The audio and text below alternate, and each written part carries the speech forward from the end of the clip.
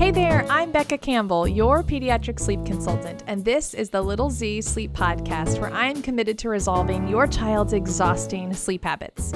And you guys, I am thrilled and excited to talk about this episode. It's one I've had in my brain just swirling around for quite a while, and to be honest, I cannot believe I don't have a single podcast devoted to the pacifier. Y'all, I've touched on it in several of my episodes. I even debuted with my first real episode talking about the 10 things that my clients hide from me. One of them was the pacifier. And that's when I think everybody became very well aware of what I stand for. And I love that. So if you've stuck around my Instagram, my Facebook, anything on this podcast, you know that I am not a pacifier person. I think it is an amazing tool for newborns. And you better believe when I was even in the hospital, I had a nurse hand me a pacifier and I asked for more so I could keep it and use it for the newborn stage. Now, I will acknowledge that there are many instances where breastfeeding moms choose to not use the pacifier in the beginning, and that is obviously your choice, and I want you to consult with your lactation consultant around that, but I definitely want you to use it in the newborn stage. Babies cannot self-soothe as newborns, so we have to help them. And one of the tools is the pacifier. I talk all about in my newborn course, the 5 S's by Dr. Harvey Karp, and one of them is sucking. And so yes, the baby craves and has a sucking reflex and craves that, so we use it. But after 4 months old, it can become a sleep prop. So we have to be able to teach baby how to self-soothe. Now, let's get into some of the main reasons I ask you to drop it cold turkey after 4 months. But before I do, I have got to share a review from a family who dropped the pacifier and saw amazing success. Katie says, Becca is amazing. My husband and I had our first kids, twin girls, in the middle of his second year of med school. I knew that getting our girls to be the best sleepers possible was a priority. We used her newborn course and 4-month e-coaching course, and my girls are amazing sleepers. The courses gave us consistency and helped us know what developmentally appropriate for our girls. There were many times she asked us to do things that contradicted what my mom friends said, like ditching the swaddle and pacifier, but we decided to trust her and go for it. And now my babies sleep awesome. Katie, I love your story. I think it's so wonderful that you just put your blinders on and you knew what to trust and you knew what to do and you didn't listen to what the world around you is saying. And honestly, that is the number one thing that just makes me so frustrated, is that culturally, it's okay to see pacifiers in kids all the way up to toddlers. And I want you to know that that's not okay for their development. So the first reason I want you to ditch the pacifier after 4 months is because it can, and it is linked, I'll put the research here in the show notes, it can be linked to speech delay. And this is important because if you think about it, we offer the pacifier for our children throughout the day when they're fussy, when they're acting irritable, and we give it to them in hopes that they'll just, okay, be quiet, be quiet. But it's 2019, and without getting political on you, why would we want to silence our children? Why would we want them to not express what they want to? And I have to call that out because I have been in homes, and I'm not making any of this up, I have been in homes where we were working with the 7-month-old, but the 3-year-old was also addicted to a pacifier. And when she came to speak to mom and dad during our consult, mom gave her the pacifier. And it was really hard in the moment to not call that out, but I wasn't there for the 3-year-old, and I knew that would be another conversation, which yes, it did become another conversation at another point in time. But I want you to just start to recognize how often, it's kind of like our phones. We don't realize how often we're pulling out our phones. You probably don't realize how often you're pulling out the pacifier to give to your child. So I want you to just be a little bit aware of how often you're getting it out in those moments of fussiness. So yes, it's now linked to speech delay, but also into that, You guys, people get so scared when I tell them it's time to drop the pacifier cold turkey after 4 months. And they say, oh, you couldn't possibly mean during the daytime. My child is so fussy. My child is so cranky. Why do you think they're so fussy? Why do you think they're so cranky and irritable? Because they're exhausted.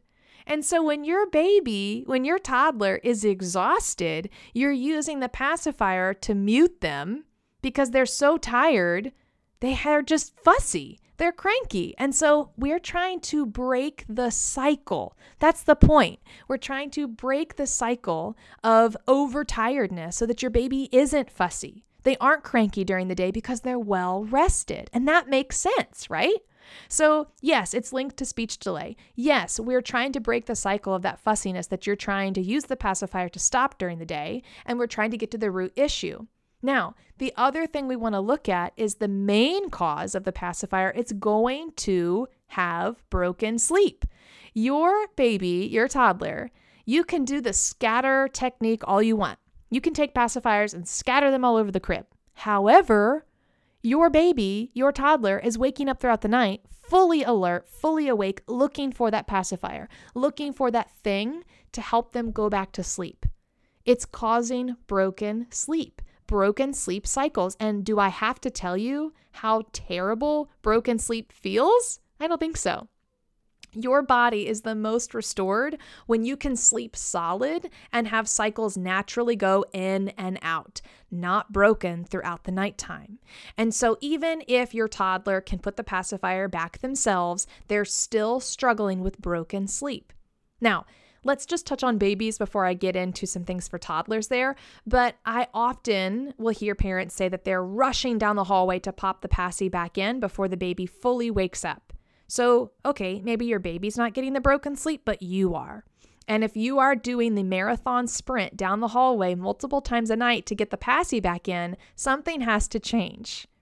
Because you will end up like these toddlers with pacifiers all over the place, and you're popping it back in their mouth or you're rushing back in to go find it in the middle of the night because now everybody is waking up because of the broken sleep. So this gets into how do we ditch the pacifier? Because now you know it causes broken sleep, and we also have to take it away because of the speech delay. So what's happening? How can we get rid of this? Well, for babies, you can just give it in the trash can.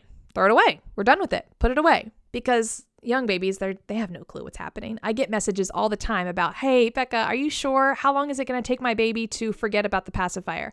I guarantee you, once they start sleeping better in just a couple of nights, everything is going to feel so much better. They're going to forget about the pacifier. It's going to be you who has that, remember those motions of putting the passy, and you're going to be searching your diaper bag and be like, oh yeah, we don't do that anymore. Now for toddlers, I'd say like 12 months and up, we want to talk to them about this, okay? So don't just throw it away and tell them, sorry, it's gone. I actually want you to walk them over to the trash can and throw a pacifier into the trash. Goodbye, pacifier, and tell them, you are such a big girl. You are such a big boy.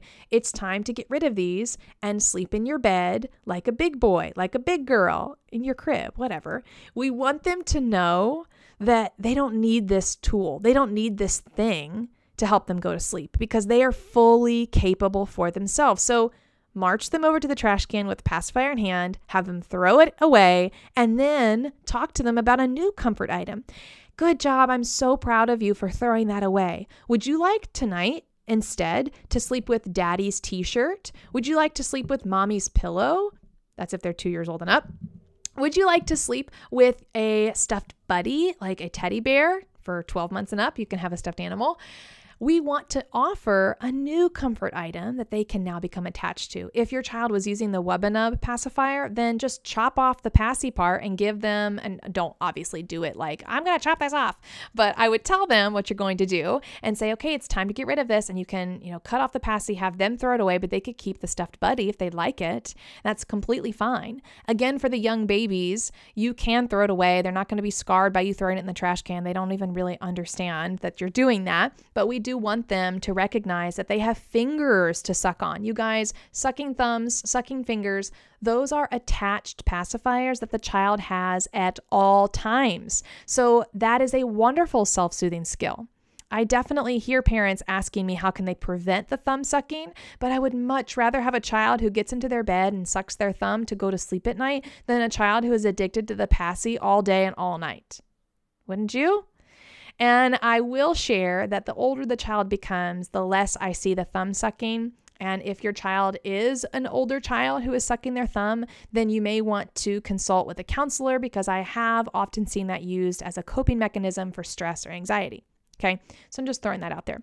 But I want you to be able to have a solid plan of like, okay, what are we doing? How are we getting rid of this pacifier? And what's happening here? Now, great, you've thrown it in the trash can. Great, you've gotten rid of it. But now what? If you need that next step, I invite you to come further with me. I want you to find your sleep plan. That's one thing to say, okay, we're done with the passy, but what's next? You don't have to be in this alone. So I want you to head over to my website, littlezsleep.com, go down into the show notes and find your child's age range and find the e-coaching program that's ready for you right now. We can be passy free, even if you're in the toddler stage. Yes, we can be passy free. We can support your child to go to sleep independently, prop free. It is a beautiful thing. Now, to conclude all of this, if you don't mind, I'm going to just take one more step up on my soapbox. You might have purchased programs in the past from other sleep areas, other sleep consultants that have told you it's okay to use the pacifier. And to be frank, I literally have no idea how you can be successful with sleep and have the pacifier. I don't have a clue. I do not understand what they teach. I don't believe in what that is. And so I just want to enlighten you through this podcast on why I think it is completely bogus to say that you can have a child sleep 11 to 12 hours and have a pacifier.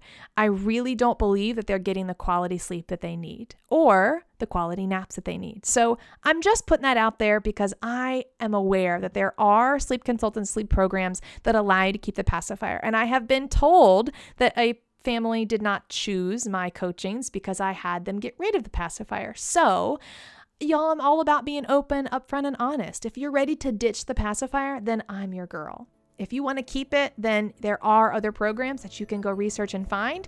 But I want you to know that when you take my hand and we work together, we're going to see sleep success. So I'm excited about that. This was a pretty big episode, you guys. Thank you so much for allowing me to be raw and open and honest as every single week I try to be. You are doing an amazing job. Obviously, you're here and you care about your child's sleep, and I am really looking forward to next week. Sweet dreams. See you next time.